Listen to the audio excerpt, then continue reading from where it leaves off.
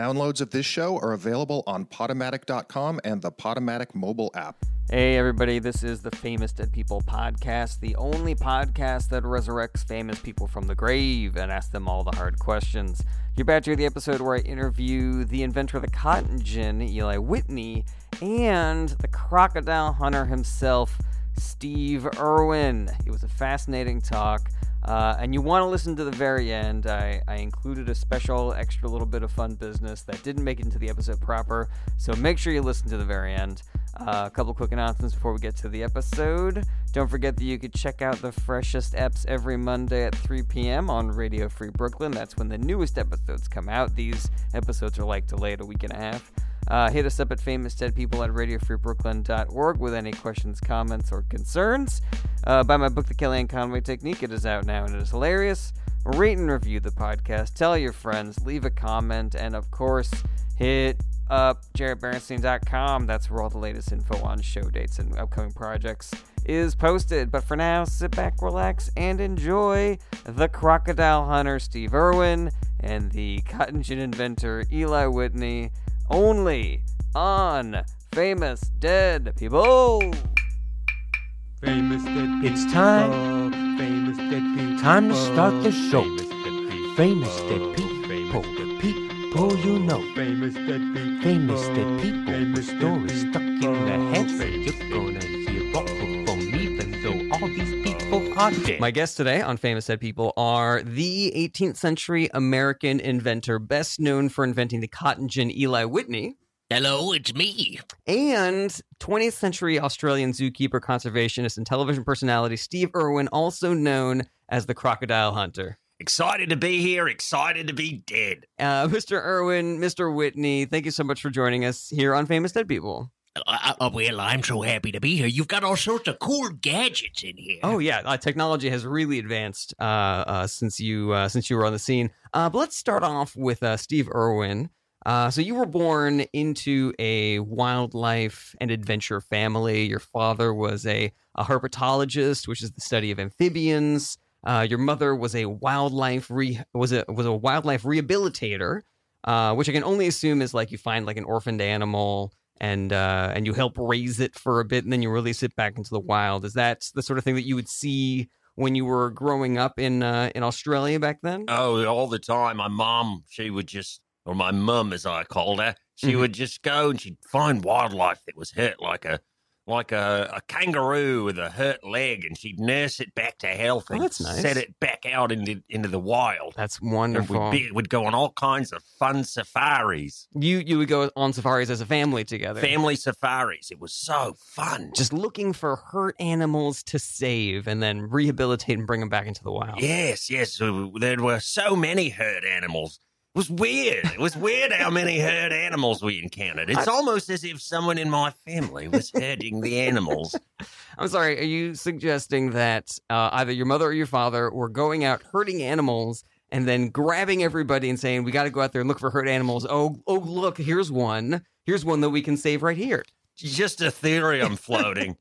In discussing it now, it's the first time I thought, It's kind of strange how many hurt animals we'd see. I don't think it's that strange. I mean, the wild. I mean, even in your time, Eli Whitney, I'm sure. The forests, the jungles, they're dangerous places. Yes, that's why I tried to deforest and just eliminate all vegetation and build factories instead. I'm sorry. So you were a big anti-conservationist, anti-naturalist, Eli Whitney? Well, yes. When I see a parking lot these days, my heart sings with glory because everything is totally dead. And there's nothing dangerous there. No, nothing dangerous at all. Gotcha. Have you ever been walking in like a parking lot and you're just like, oh, there comes a tiger? No, never happened. Never will. Well, it depends on where you are in the world. There are certain cities where those populations of animals are sort of more common, and so then they'll walk into the cities every now and again, and everyone will have to go, oh, no, we got to get rid of this tiger. Shoo,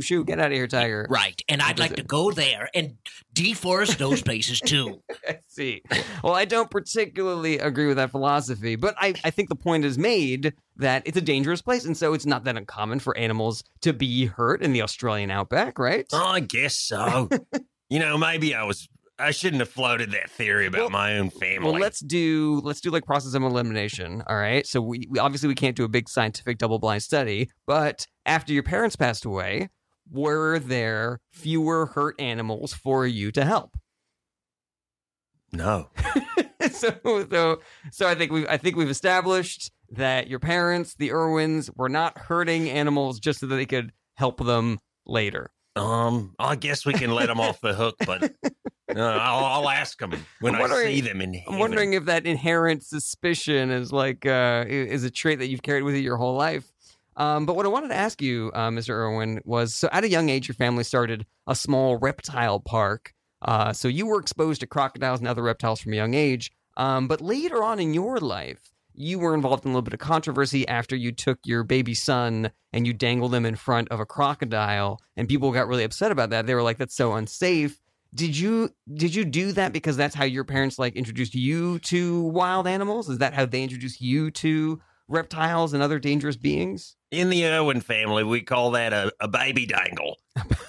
Baby dangle. We've been doing it for millennia. It's so common that you even have a word for it. Yes. I As see. soon as the Irwins got to Australia, we started dangling our babies in front of crocodiles. It seemed like the only smart thing to do. You know, I think that that's admirable, because I used to take my child and dangle him over the giant wheels in the factory where I built ammunition. I see. And it would be so exhilarating to have a life I produced so close to the mechanical gears of death. And I just think that is so cool. You were doing the same thing on the other side of the world. Well, Exactly. It's two different. It's like synergy. It's so exciting. So this is a way, because I'm assuming the Irwins did this because we want our children to be comfortable around these animals so that we can care for them and work with them. Did you want to sort of bring your children to being comfortable around machinery so that they could then go on and do inventions and do mass manufacturing and stuff like that? You know, it's more spiritual than that. Okay. Nothing makes a human being quicken than to take their life and bring it close to death. In those moments, it's almost like the movie The Highlander. You feel Highlander. a sort of empowering, like lightning shooting into the sky. Interesting. Okay. And this is an experience that you brought to your child. Right. You gave him the lightning, the inspiration. Yes. Was there something, because I know that technology changed so fast in your lifetime. Correct. Was there a way that your parents did that to you? Yes. With whatever technology was available back then in the late 1800s, I believe. Yes. Right, yes. My father used to put a little bit of gunpowder in the gruel he would serve me in the morning. And then he'd put a musket ball on a spoon and make me bite down all of those together. And if my mouth exploded, well, so be it. But, luckily, I survived to a ripe old age of 59. To a ripe old age of, and we're all better for it because now we get to enjoy a world that had the cotton gin in it. Correct. But let's talk about your life a little bit pre-cotton gin. So it's the late 1700s. I A apologize. swinging time. Late That's what I've 1700s. always learned about the late 1700s. The swinging late 1700s. It was crazy. You graduate from Yale and you want to go on to study law, but you run out of money. So Right. you instead decide to move to South Carolina and tutor. That's the plan, right? Yes, I was going to be a fine tutor of young minds. Okay, so the plan, I'm guessing, was that you wouldn't do that your entire life. You just earn enough money that you would just continue to go study law, right? Can I be honest, Jerry? Yeah, absolutely. I didn't give a shit about teaching anybody anything. I wanted money, paper money, to spend on my crazy sexual escapades. What? But Eli Whitney? Yes. You're saying you wanted to earn money look, to spend on sexual escapades? listen, I'm dead now, so I can be free to speak the truth. Yeah, tell us, and we want to hear the unfiltered truth from the two of you. Don't hold back now. Definitely don't. But I guess what I'm just curious about is were these sexual adventures you wanted to go on, like some sort of sex theme park, or were you inventing sexual machines? Look, I'm a big fan of the yin and the yang. The dichotomies in life. Like I mentioned, but how death and life together produce the most heightened human experience. Well, the Victorian sort of way in which people were so closeted back then, yeah. it made, freaky shit so awesome. to just be free to get weird, like underneath the surface. So that made that time so exciting, and I just wanted more money to perpetuate my lifestyle. I see. So you were enjoying how repressed everybody was. Correct. Because when they would reveal themselves sexually, it would be like a nuclear bomb. Yes. We had Queen Victoria on the show. If you should definitely listen to that episode because She was a freak. We get into a similar thing with Queen Victoria, where she talks about how she liked repressing people because it made the gratification so much better. But the plan Right. to go down and tutor and make enough money for your sexual adventures. Yes. That plan gets sidetracked because as you're on the boat, one of your shipmates is a Revolutionary War widow named Mrs. Green, and she convinces you instead to go with you to her plantation in Georgia instead. Right. Okay. Because I had this idea. I was just like, gosh, we need more cotton in the world. And I was telling her about this little device that was rolling around in my imagination. And she was like, boy, you're so smart. I can't, she said, Connie, what about if you took that invention and just used it to change the world? And I said, holy shit, let's do it. So that's kind of verbatim how that conversation went. So you had this idea for the cotton gin way, way long time ago. Right. And Mrs. Green was the one who said, hey, I got a crazy idea. Yes. Why don't you actually make it? Right. And then we can have more cotton and we can get the seeds out of cotton faster and it'll be wonderful. Yes. And you know what happened, Jared? I did. I did exactly that. I mean, that's what this says on the Wikipedia. Yes. I'm just really curious why it was necessary for you to meet her for that moment of inspiration. Like, did you really think that if you hadn't met her, you never would have taken that extra step to actually make the cotton gin? It just would have been an idea that lived in your head forever? Well, sometimes you need somebody else to reflect back to you whether an idea is good or bad. So, if you smoke a lot of marijuana, sometimes you can have crazy ideas like, man, I should start a band, but it should be sort of like synth, but like doom synth. And then you wake up in the morning and think to yourself, well, that idea sucked. Oh, that's hold on. Slow your roll. Doom synth sounds awesome. Oh, you really think so? I'm into it, man. I'm reflecting that idea back to you, and I'm saying go for it. Yeah. This is why, so I don't know whether an idea is bad or good. That's a good idea. And if you need a second synth guy, hey, you're looking at him. You're kidding. You play want the to keys? start a synth band with 2 synth players. Yes, doom synth. Doom synth. I mean, if it's Gotcha. going to be if you're really going to make Doom synth, You need 2 you got to synth have players. 2 synths. Can you guys, as just for any listeners who aren't familiar with the genre of doom synth, would you describe it as like I don't know, just the soundtrack to a movie when something really scary is happening on the screen? Is that what doom synth is? Yes, I picture it sort of like Jack the Ripper's coolest day or hanging out around town. I see.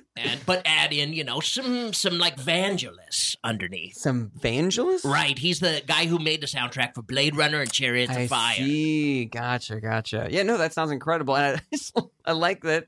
Your idea, your example of a really bad idea is something that Steve Irwin is behind, and Yes. Maybe we should. And maybe we should drop everything and just go for Are it, there man. any keyboards in here? Mhm, we can probably find some for you during the that'd be break. so cool. But Bam, bam, bam, bam, bam. Oh, that sounds great. so it sounds like, just based on the way that this interaction happened, that you were like a big idea guy, but you Right. need an editor. You need somebody to say, "That's a good idea. Run with that. That's a bad idea. Don't run with that." That sort of thing. Yes, and because I was I couldn't decide whether something was good and bad, people often co-opted my ideas and robbed me for the credit. Yeah, I know something similar happened with you with the cotton gin, Yeah. but I'm assuming that you're saying this because there were other ideas of yours that people took Right. besides the cotton gin and then Yes. like made a lot of money off of. Like, what were some of the other examples that you told somebody and they said, "Oh, that's a bad idea, don't do it," but then they went and did it and made a lot of money? I was like, we should drop a nuke on Japan.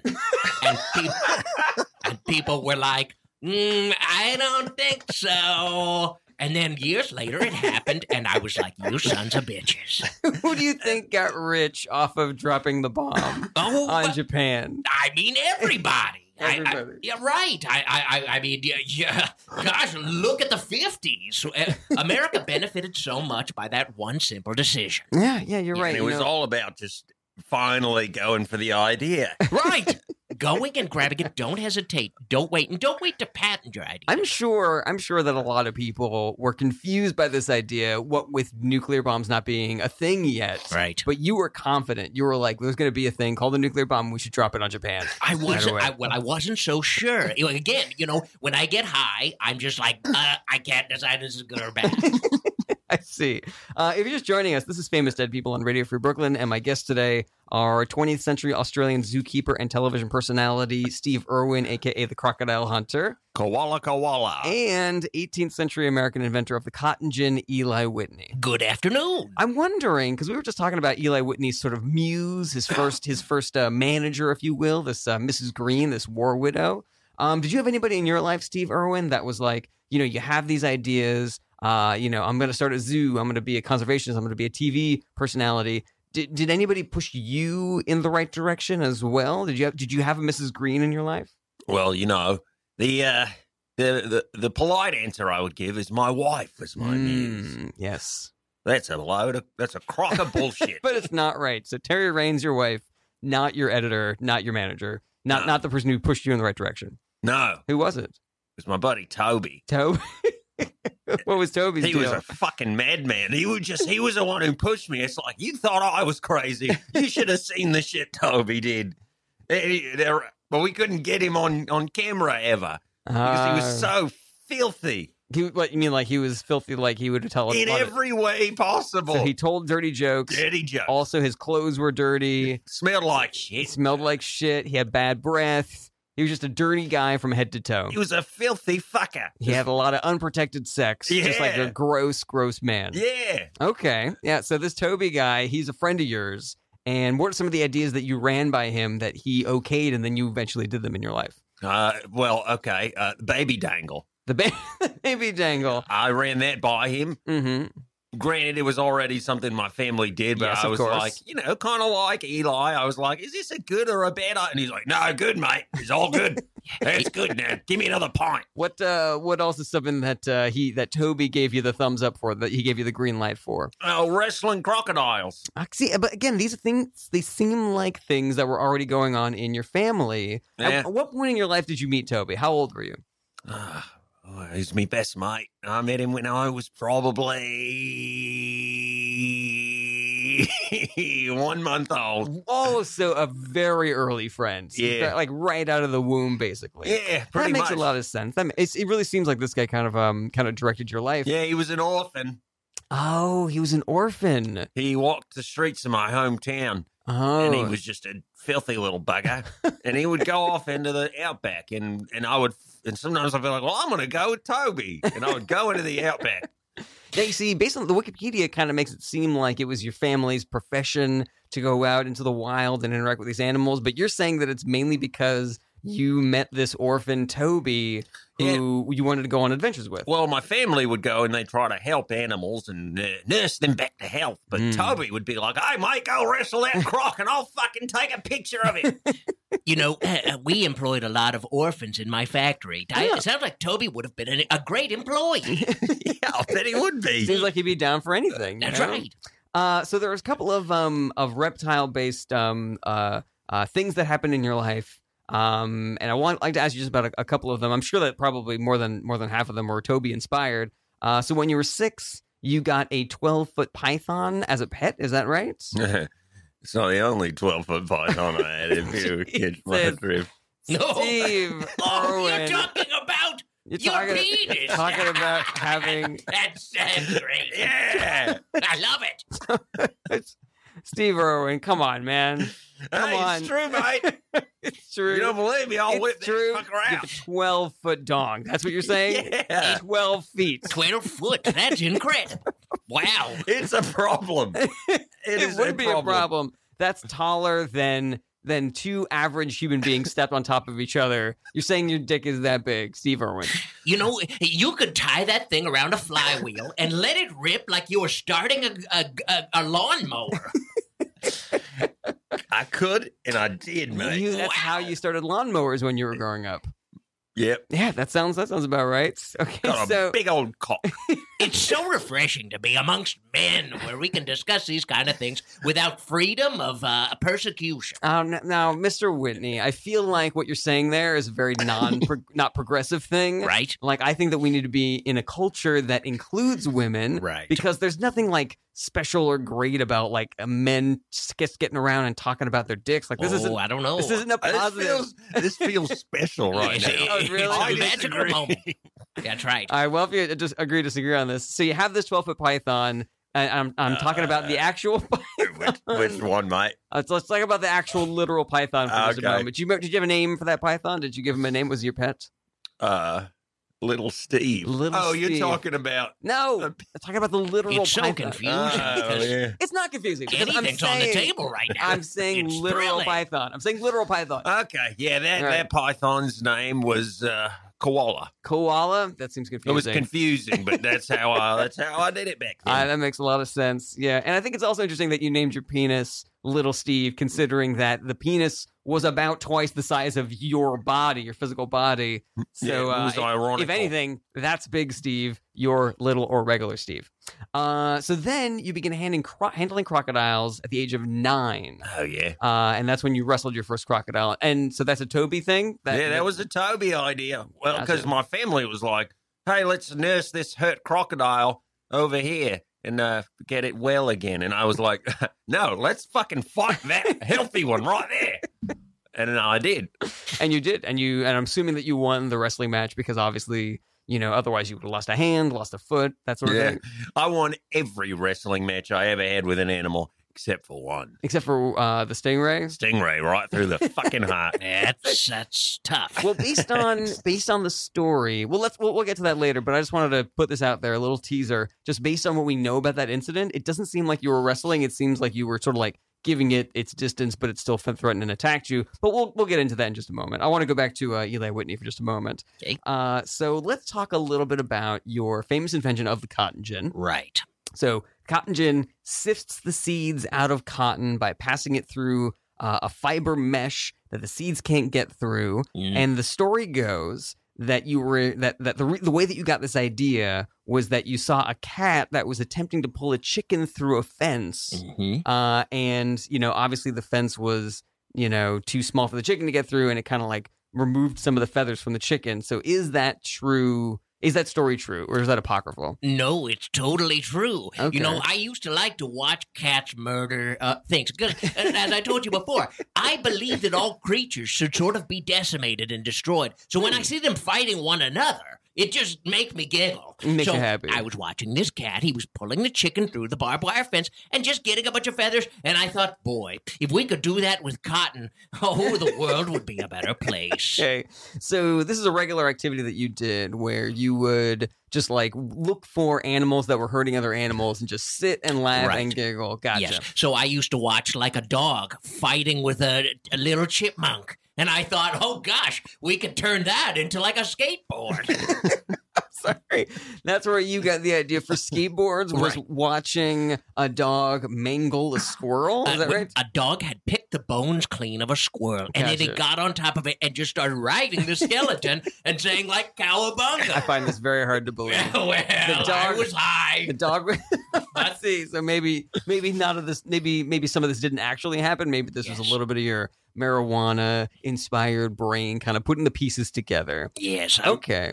I have to ask you, were there any other inventions that you thought of besides the skateboard, besides the cotton gin, that were because of animal mutilations that you watched with glee? What other inventions were inspired by that? Yes, well, I watched 2 fish biting each other's faces off. And then I thought to myself, oh gosh, man, microchips should exist. Oh, man. I mean, that makes perfect sense. Right. That's not even A to C. No, if you think about it. See, Yeah, the two fish. network of their flesh interrelating to one another. It just, I thought about a breadboard with little circuits and resistors. And it all made perfect sense in the moment. No, I think I read something about that in the Steve Jobs biography where he had watched fish eat each other's faces off. Yes. He did not admit that that's where he came up with microprocessors, but Right. it's so clear It's now obvious. that you think about it. That's right.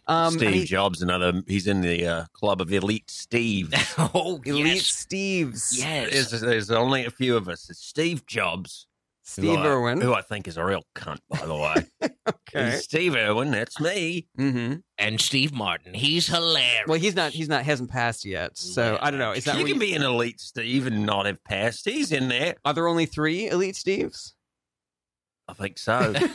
Only 3. Okay. That sounds incredible. There'll never be a President Steve, you know? I need to. There might actually have already been a President Steve, But, I mean, he was I'm looking at that. Stephen, probably. Yes, yeah. But not Steve. but not Right. Steve. Hey, I'm President Steve. How you doing? Well, he wouldn't say that. I Like, mean, and honestly, there wouldn't. I mean, the office of president is just such a. It's ridiculous.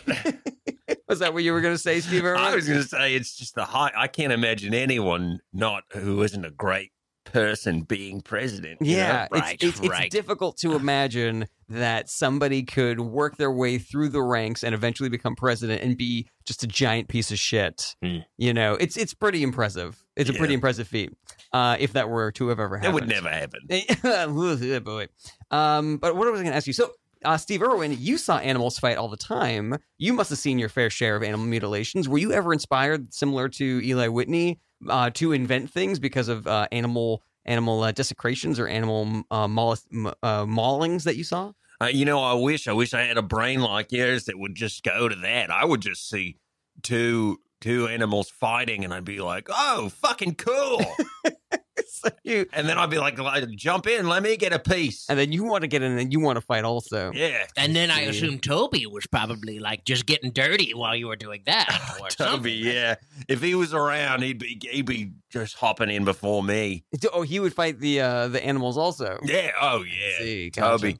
I mean, he lost a lot of his fights. Now, is this Toby? This isn't Toby Keith we're talking about, is it? What was Toby's last It's name? Toby It's Keith. Toby Keith. That's amazing. Country music star Toby Keith was the one who convinced you to wrestle alligators, wrestle crocodiles, keep a python as a pet. That sort of He thing. would get.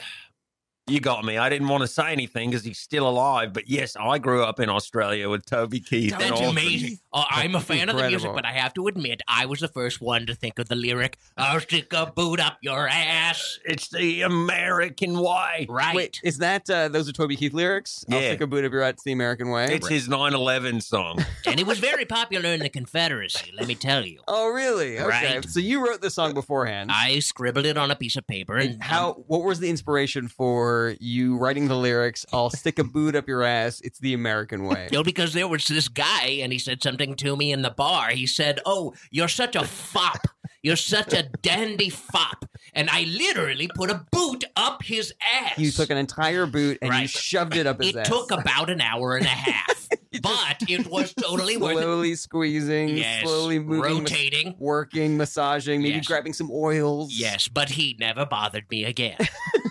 Of course That's not. right. I can't believe. I mean, he must have been struggling a lot while this was He happening. was screaming, but I had his neck in a vice grip that I invented for that sole purpose. You brought the Interesting. vice grip with you to the bar? Right, Mhm. I always Or did carried you, one. You carried it with you to the bar. Oh, man, that's Interesting. Yes. Interesting. bloody brilliant. Yes. This must be. I mean, shoving a boot, a literal boot, completely up someone's ass, so that I'm assuming until you can't see any more pieces of it. No, not It's just a single all piece. completely up there. There have to be similar wrestling techniques to wrestling a crocodile. Like I'm sure that a person does a lot of squirming and thrashing, Well- trying to stop you from putting the boot up their ass. Well, I was not the athlete that Steve is. And so go I on. had about a dozen orphans holding him down. Oh, I see. They You always worked with a traveled with me team. like Oompa Loompas. You had your vice grip, you Right. had your team of orphans Yes. that were helping to hold you down. And then you eventually got this boot up this guy's ass, and then he didn't bother you ever. Yes, ever I was. again. I was going around with a whole sort of P.T. Barnum situation, Just like a team of people, like a traveling posse where we'll kick your ass if you say something mean to us, and we'll also invent some really cool it's devices. just based on the ass kicking. That's right. That's got to be insult to injury. Just like, oh man, he kicked my ass, and then that's where we got the the pulley system. Right. We've got to take a short break, unfortunately, but we will be right back with Eli Whitney and Steve Irwin, the Crocodile Hunter on Famous Dead People. Stay with us. Oh, famous dead people. Hey everybody, just want to take a quick break to remind you to subscribe to Famous Dead People on iTunes or whatever app you are using to listen to podcasts. Rate us 5 stars, leave a comment, tell your friends. All that stuff helps us out a ton. And feel free to hit us up at famousdeadpeople@radiofreebrooklyn.org if you want a specific famous dead person on the show, or if you have any comments that you want to shoot over to us. Whatever, we love hearing from fans. Also, check out my book, The Kellyanne Conway Technique. It is out now. It is hilarious. I hope that you will check that out and read that and leave reviews, awesome reviews on Amazon or BarnesandNoble.com or whatever, and tell your friends to read it because it's super funny and I want that money. Also, go check out JaredBernstein.com for all the latest on my show dates and up-to-date project information. And lastly, if you really like Famous Dead People and you want to send us some money to help keep the show on the air, go to radiofreebrooklyn.org/famousdeadpeople and click on the Support This Show button. Thanks again for listening, and now back to the podcast. Welcome back to Famous Dead People on Radio Free Brooklyn. Famous Dead People, the only show that resurrects famous people from the grave and asks them all the hard questions. I'm your host, Jared Berenstein, and we are here every Monday at 3 p.m. on Radio Free Brooklyn. My guests in the studio today are 20th century Australian zookeeper, conservationist, and television personality Steve Irwin, also known as the Crocodile Hunter. Outback Steakhouse. No rules, just right. And the 18th century American inventor, best known for inventing the cotton gin, Eli Whitney. Good afternoon, America. So before the break, we were talking to Eli Whitney about all the different inventions that he had come up with. But I wanted to switch over to Steve Irwin for just a moment to talk about your lovely wife, Terry Raines. You meet her in... Hottie Boom Body. I beg your pardon? Hottie Boom Body. Hottie Boom Body. Is that... So I like to ask about when you first met her. So she's this American naturalist. She's visiting wildlife facilities in Australia and decides to visit your zoo.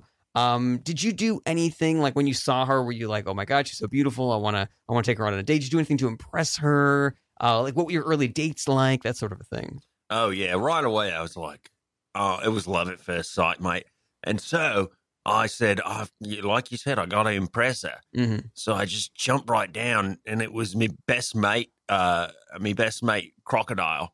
I had a best crocodile mate. Okay, so not Toby. No, not Toby. We know Toby Keith, who's your best friend, who was really dirty and an orphan and would get you into a lot of trouble. Toby Keith. Toby Keith. But this was a crocodile that was your best friend. Yeah, he was like my best mate, Croc. Gotcha. You know, and I was like, hey, dude, I've got to wrestle. I've got to really kick your fucking ass to impress this American lady.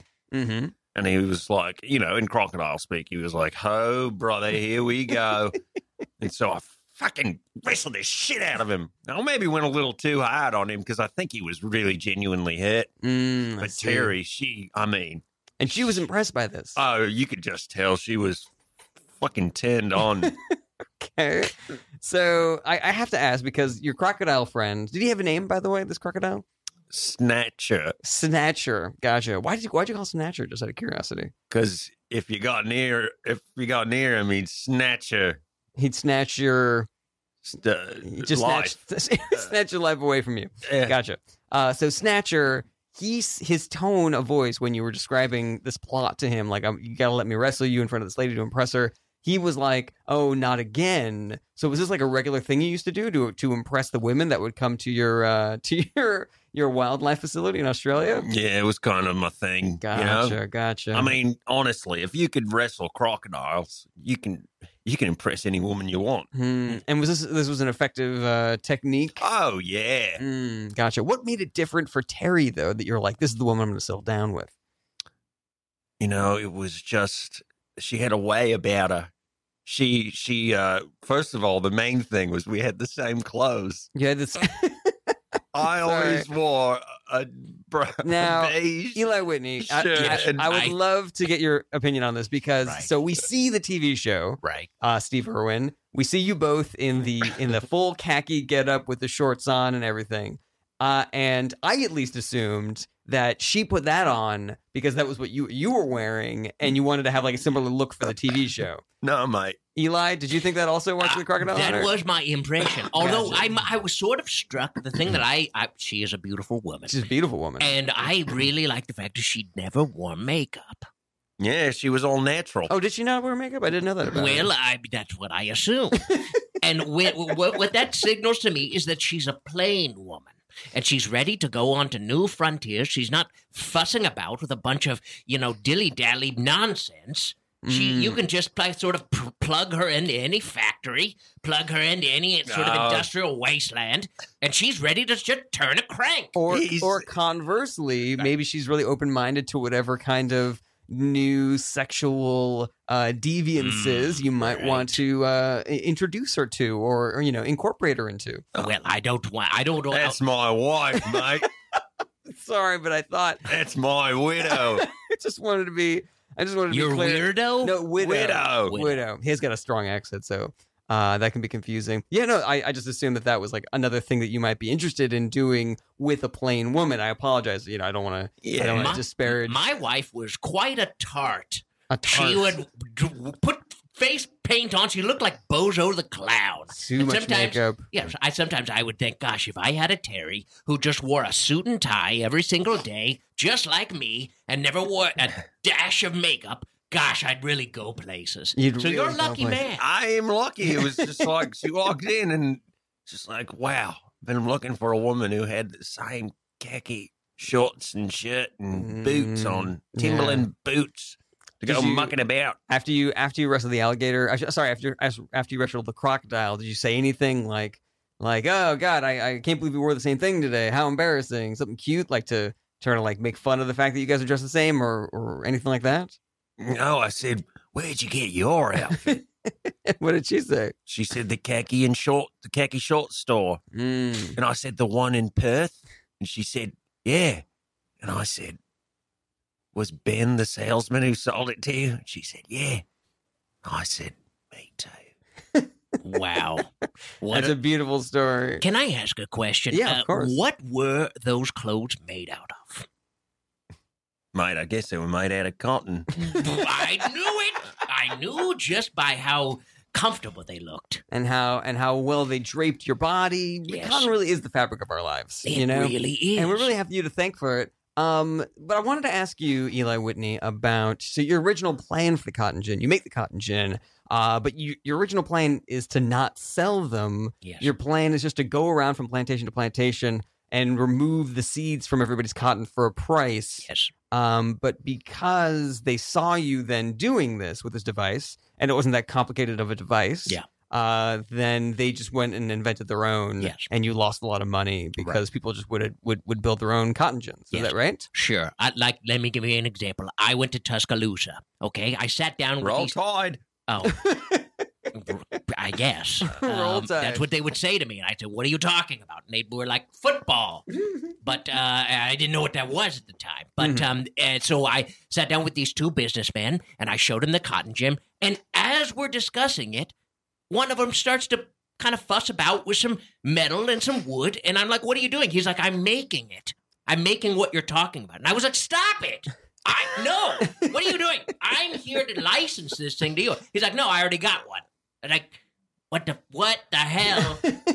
And so it's very frustrating. That would happen all the time. It happened a lot of times. Every time I sat down with someone, they would have a cotton gin of their own making by the time we got up and left. I just can't believe that cotton gin is that easy to make, that they can just sit there and make it like as they're having a conversation with you. Sure. I mean, look, you can make your own Spotify if you want to. You can make your own Spotify? Sure. You can make your own Spotify. You could just start coding, and it's really like 2 lines of code. It just says... I'm sorry. Yes. Spotify. It's Yes. 2 lines of code. Right. It just says public.music equals play now. And then it says, and then a line of code that says go command prompt thumbs up. Wow. That's pretty much it. I mean, I don't know a lot of programming language, but that sounds on point to me. Yes. It sounds like that would be Spotify. So can you imagine how frustrating it is to the people behind the helm of that corporation? I'm just also surprised that you didn't then stop telling investors and businessmen about it, knowing that they then leave with a perfect replica of your cotton gin. Well, you know what I did? I got into making guns. And so I just started showing up with guns everywhere. I see. And I said, we'll just point a gun to their face while I was talking to them. And I was like, what do you think makes a good dealer? Do you want to walk away dead, or do you want to walk away a millionaire? Gotcha. But that still even didn't really work out. Why not hide your invention then? Why not, like you go to a plantation, you say, give me all your cotton, I'll remove the seeds, and you do it behind a curtain or something where people can't see the mechanism, and it's just like magic almost. Yeah, I was smoking too much weed. I see. Yes. To be honest, even though I am an industrialist, I do want to end all animal life. Okay. I also enjoy just blissing out with a spliff and sort of smoking a fat spleef and just kind of like thinking about about art. I guess, really. About art, Yeah. about different inventions that you can make. Right. And so and also the sex sort of became a little bit of an addiction, which can happen. And around that time, photography was coming into play. And so there were porno mags. And just a lot of stuff started to creep in to eat away at my industrial nature. I see. Yes. You kept on. You were being tempted by Lady Jane and Lady Jane, Mary Jane. There's sometimes about Lady Mary Jane. Jane. Mary Jane, nothing like a doobie and some porn. You appreciate That that's a Sunday right there. Sure is. Just a fat dude. Hell, that's a Tuesday morning. Now, but Steve, It's, you Monday strike through me. Friday. It seems like you're a clean living guy. Is that true or not true? I mean, how much time could you like set aside from your work with animals to invest in porn and drugs? Oh man, I had a whole double life. Wow. People Double don't know life. about. Yeah. Oh my God. Oh, I was sorry. How do you think I had all that energy? I would just assume that you had like a natural disposition. Terry said that when she first met you, you had the exact same energy that you had on the show, just really positive and Yeah, because full I of was life. skiing the slopes the I whole time. see. Doing a little cocaine. Oh yeah, Doing a I mean little- you got to. If you're gonna wrestle Crocs, it's just like give me a big fucking line. Just, I go to town and then ready to wrestle that fucking crocodile. I see. Is it safe to say that you were high on copious amounts of cocaine during every piece of filming that you ever did for the Crocodile Hunter, television appearances on the Tonight Show, It's safe to say, except for one, except for one? when a stingray stung me right in the fucking That heart. was the one time you weren't on cocaine? Yeah, people say don't do drugs and work. I say the opposite. Always do drugs when you work. Because the one time you didn't, I got stung. that's in when the you got fucking stung by a heart. fucking You stingray. can't let up off the gas once the car is in motion. Exactly. You got all this momentum. That's when people get into car accidents. I think that's a statistic, right? Like 90% of car accidents happen when you take your foot off the gas. That's fascinating. Right? Yeah. I could be making that up. I have no idea.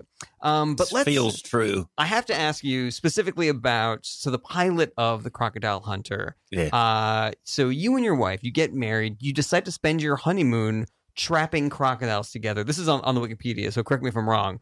And then there was a man named John Stainton who filmed it, and that became the pilot for your television show, The Crocodile Hunter. Is that right? Only thing I'll correct is it wasn't John Stainton. It was John Stamos. John Stamos? Wow. John Stamos was the one who filmed the pilot of The Crocodile Hunter Yeah. on your honeymoon. Oh, yeah. He happened to be in the same place. Gotcha. This wasn't planned at all. And he's like, he was just walking around with a large camera. And I Okay. said, mate, come over here. My wife was trapping crocs. Film it. And he was like, he's like, okay.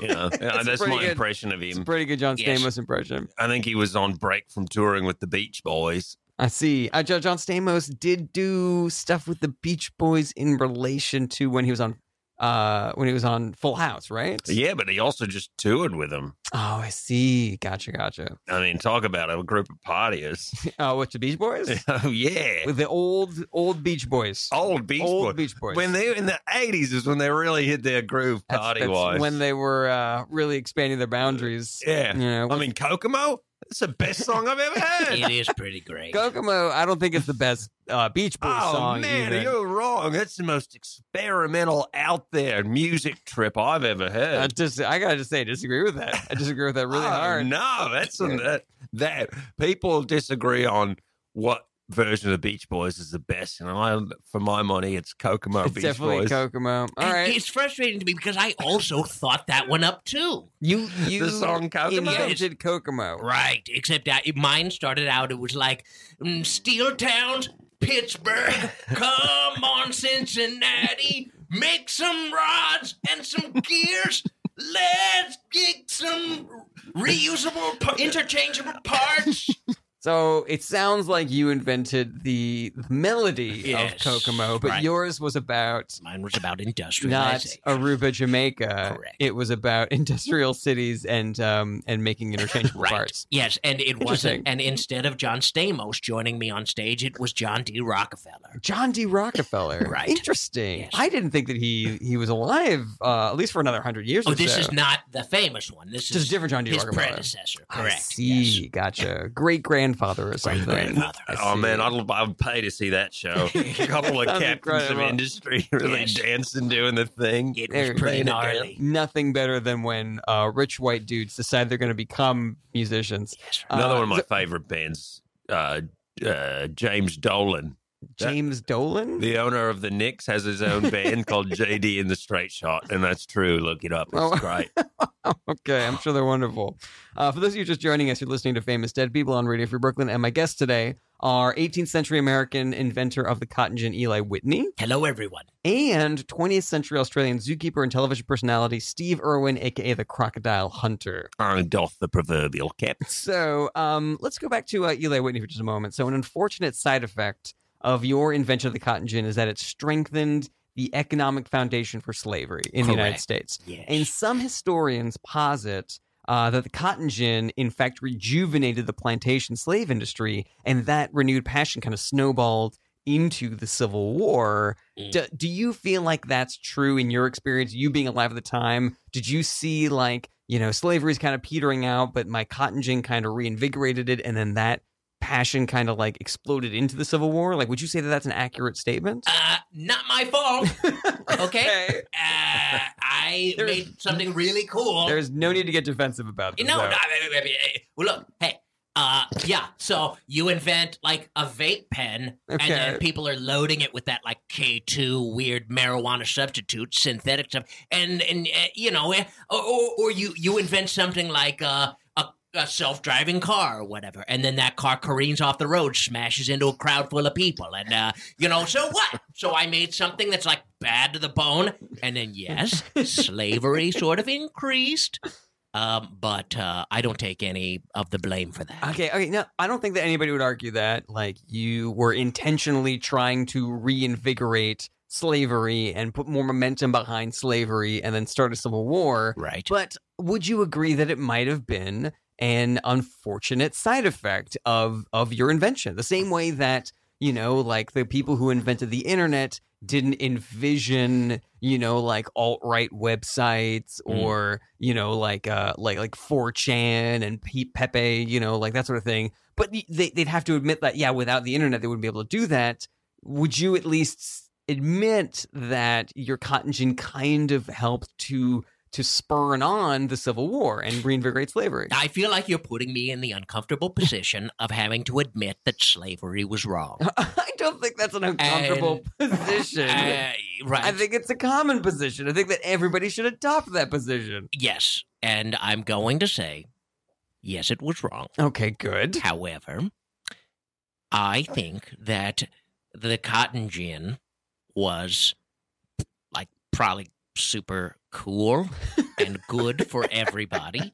Let me ask you this. Would you rather have the end of slavery or would I don't you... think. Let me just stop you Right, there. correct. The end of slavery. It's the end of slavery. It doesn't matter what the next thing is that you're going to Well, let's say. hear him out. Let's hear him out. But here's the bottom line. I don't have a high regard for life. I see. Of any yes. kind. That's been made very clear, abundantly clear. And so anything synth, whether it be music, Mhm. whether it be equipment, down with life, up with synth Up is with my sin. motto. Okay, gotcha. Right. I don't eat anything natural.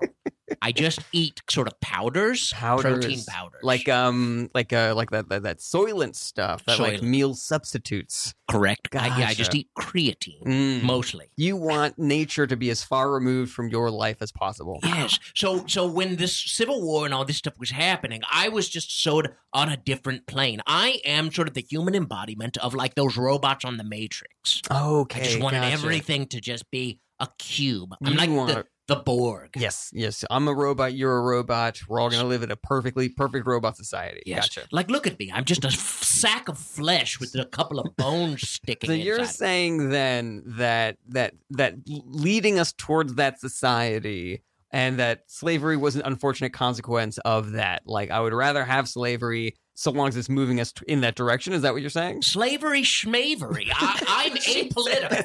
I'm apolitical. It's not a political statement, though, to be against slavery. Right. Yeah. Look. All the things I've created, all the mechanisms and so forth, are sort of industrial slaves. In that I just want everything systematic, no consciousness. Okay. Yes. And you were worried he was going to have problematic views coming in here.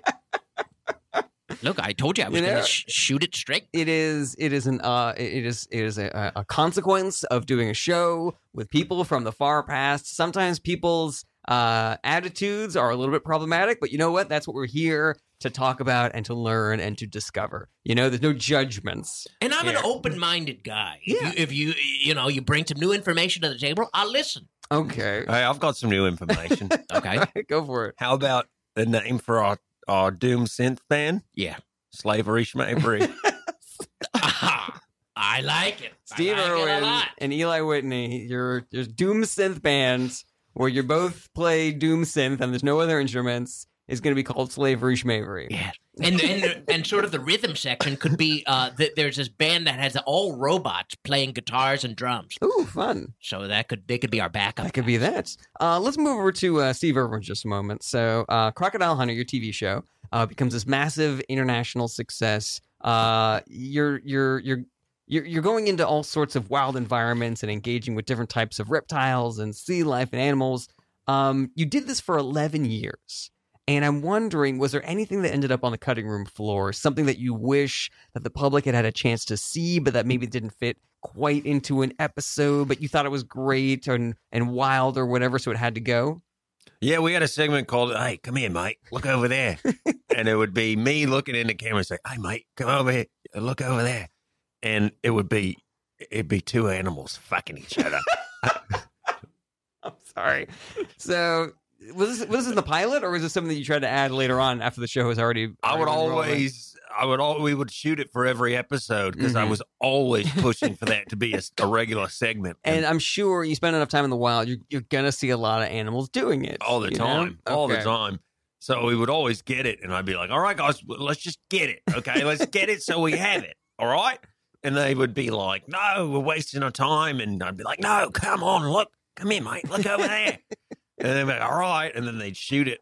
So there's hours upon hours of footage of me throwing to a couple of animals that are making doing love. it. Gotcha. And so what kind of animals are we talking about? Because I know that you did 11 seasons. You hit so many different environments. You saw so many different kinds of animals, not just reptiles. So like, what sort of things did you see doing it that you wanted to put into the show and show people? Ducks doing it. Birds of paradise. Okay, cool. Elephants doing it. I've never that seems insane. They're so big. Yeah, To big. think about them doing it, yeah. It's crazy. It's fucking crazy. Is it just You'd watch it, right? This is why I was trying to get it. When are we going to get access to this footage? Because that's fascinating. sure? You're gonna have to talk to my wife. I'm sure it exists. Is somewhere. it like a time capsule where it'll be released in 20, 30, 100 years? I hope so. I hope it's like the Kennedy, the Warren report, you know, on Kennedy's assassination, Well, I'm where sure after that- 50 years. There's footage of every animal doing it on YouTube. Like we could go watch that today, but we would just be missing the part where you, Steve Irwin, would look into the camera and say, "Hey, come here, look over at this." How about this? You know, After this, let's go look up some YouTube videos of different animals fucking. and you can shoot on your phone. Me going, "Hey, come over here, look at this," and then you shoot. And then we'll pan over to someone looking at YouTube on their phone. Yeah. Exactly. Oh, that sounds really watchable. That's viral. That could be a good. Snackable.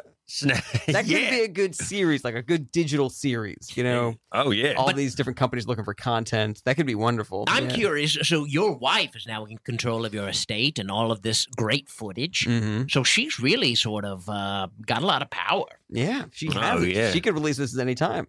And this is like, I guess, like Paisley whatever Prince's estate is, where they've just got tons of material? Is that the way it goes? Is there a lot of cool hidden footage we haven't Thousands seen and yet? thousands of Oh, yeah, hours so of much. prints. Yeah, what like stuff that your wife has Oh yeah. that she could release. Oh yeah. She's got that. Mm-hmm. She's got some of my music projects. One was it was just me covering Waltzing Matilda. Waltzing Matilda. This is a famous Australian song. Yes. Yeah, wonderful song. But I did it with synth, and I just screamed the okay. lyrics. I sort of Wow. scream sing. I'm loving it. Well, okay, so your wife controls all this footage. She probably won't ever release the "Hey, come here, look at this" footage. That's an unfortunate. But there was a similar thing that happened with your family, Eli Whitney, after you passed away because you had prostate cancer. Oh, And according to Still Wikipedia, Bummer. you invented these devices that would help ease the suffering right. of other people with prostate issues. Yes. But that your family, the one that controlled your estate, didn't release any of the designs. Yes. So none of these things got made because they thought that it was like indelicate to make things that would help with people's prostates. Yep. Like, what exactly were these devices that you invented? All right. And why did your family think that they were so indelicate or out there that they can't release them to the public? Well, so picture in your mind a rotating drum with 15 hypodermic needles attached to it, Okay. and each one filled with a different grade of morphine. Okay. And now imagine that next to your prostate, just spinning constantly, just poking you all the time with different types of morphine, and each type of morphine has a little different kick to it. Okay? So that was one. Then there was a suction machine. I have a lot of follow-up questions for this. How fast is this thing spinning around? Like, is it like poke, poke, poke, poke, poke, or is it like poke, poke, poke, sort of like that? Or like, what's the tempo of this? It was kind of like 120 BPM. Okay. Yeah, like 120 bumps per minute.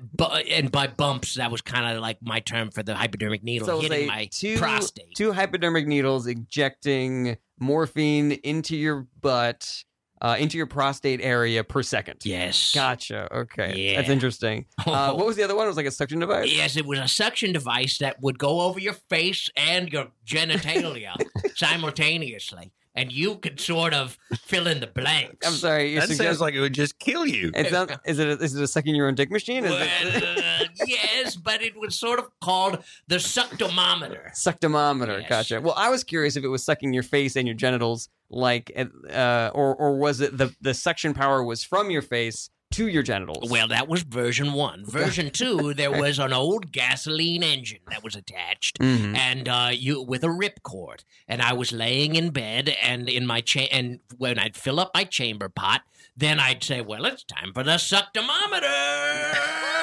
Everybody, get in here!" And I'd bid my family kind of gather around, and I'd rip that cord, and it'd be like, oh boy, it was grand. That sounds like a wonderful invention. I can also imagine like why your family wouldn't want No, they to were release disgusted. that. Yeah. Unfortunately, we only have time for one more question. So, Steve, we talked a little bit about how you died already. You and the report is that you were sort of like slowly approaching Stingray, but you're saying that you actually got stung in the chest because you were wrestling it. Is that right? Yeah. I was wrestling the little fucker Okay. just And- for fun, for kicks. So I was you- like, let's go big and go home. And Gotcha. yeah. That is So, unfortunate. you know, what really pisses me off is that little fucker Bill Maher Ugh. went as me with the stingray in my heart for Halloween right after I Did died. he do that? I didn't He know did that. that. Yeah. He's What a a real jerk. piece of shit. Guy's a real piece of shit. Now, I wish we could get more. We aren't run out of time, unfortunately. But we could really talk for like another hour on what a piece of shit Bill Maher is. Oh, But yeah. unfortunately, that's all the time we have for this week's episode. We learned a lot. I'd like to thank my guests, Steve Irwin and Eli Whitney, for joining me in the studio today. Pleasure. One you. final question. Do either of you have any like comedy shows or comedy projects that you're like really big fan of that you want to tell people about? Eli Whitney, anything you want to tell people about? Yes, well, there's a live show called Dark of the Night that's at the Pit Underground on Saturdays once a month. And then there's a YouTube channel called Yarwad, YARWAD, with all my virtual reality content on it. Sounds fun. And Steve Irwin, anything you want to tell people about? Oh, well, I've got a couple of things. Thursday nights at 7 o'clock. It's Thursday night out at the Magnet Theatre. A couple of great groups, Junior Varsity, in the music industry about to do improv comedy, and it's hilarious. Great I night. go and I laugh my fucking tits off. Great night of comedy. And then we've got on August 2nd, a band called the Great American Country Drifters are playing a show at the Pine Box Rock Shop in Brooklyn.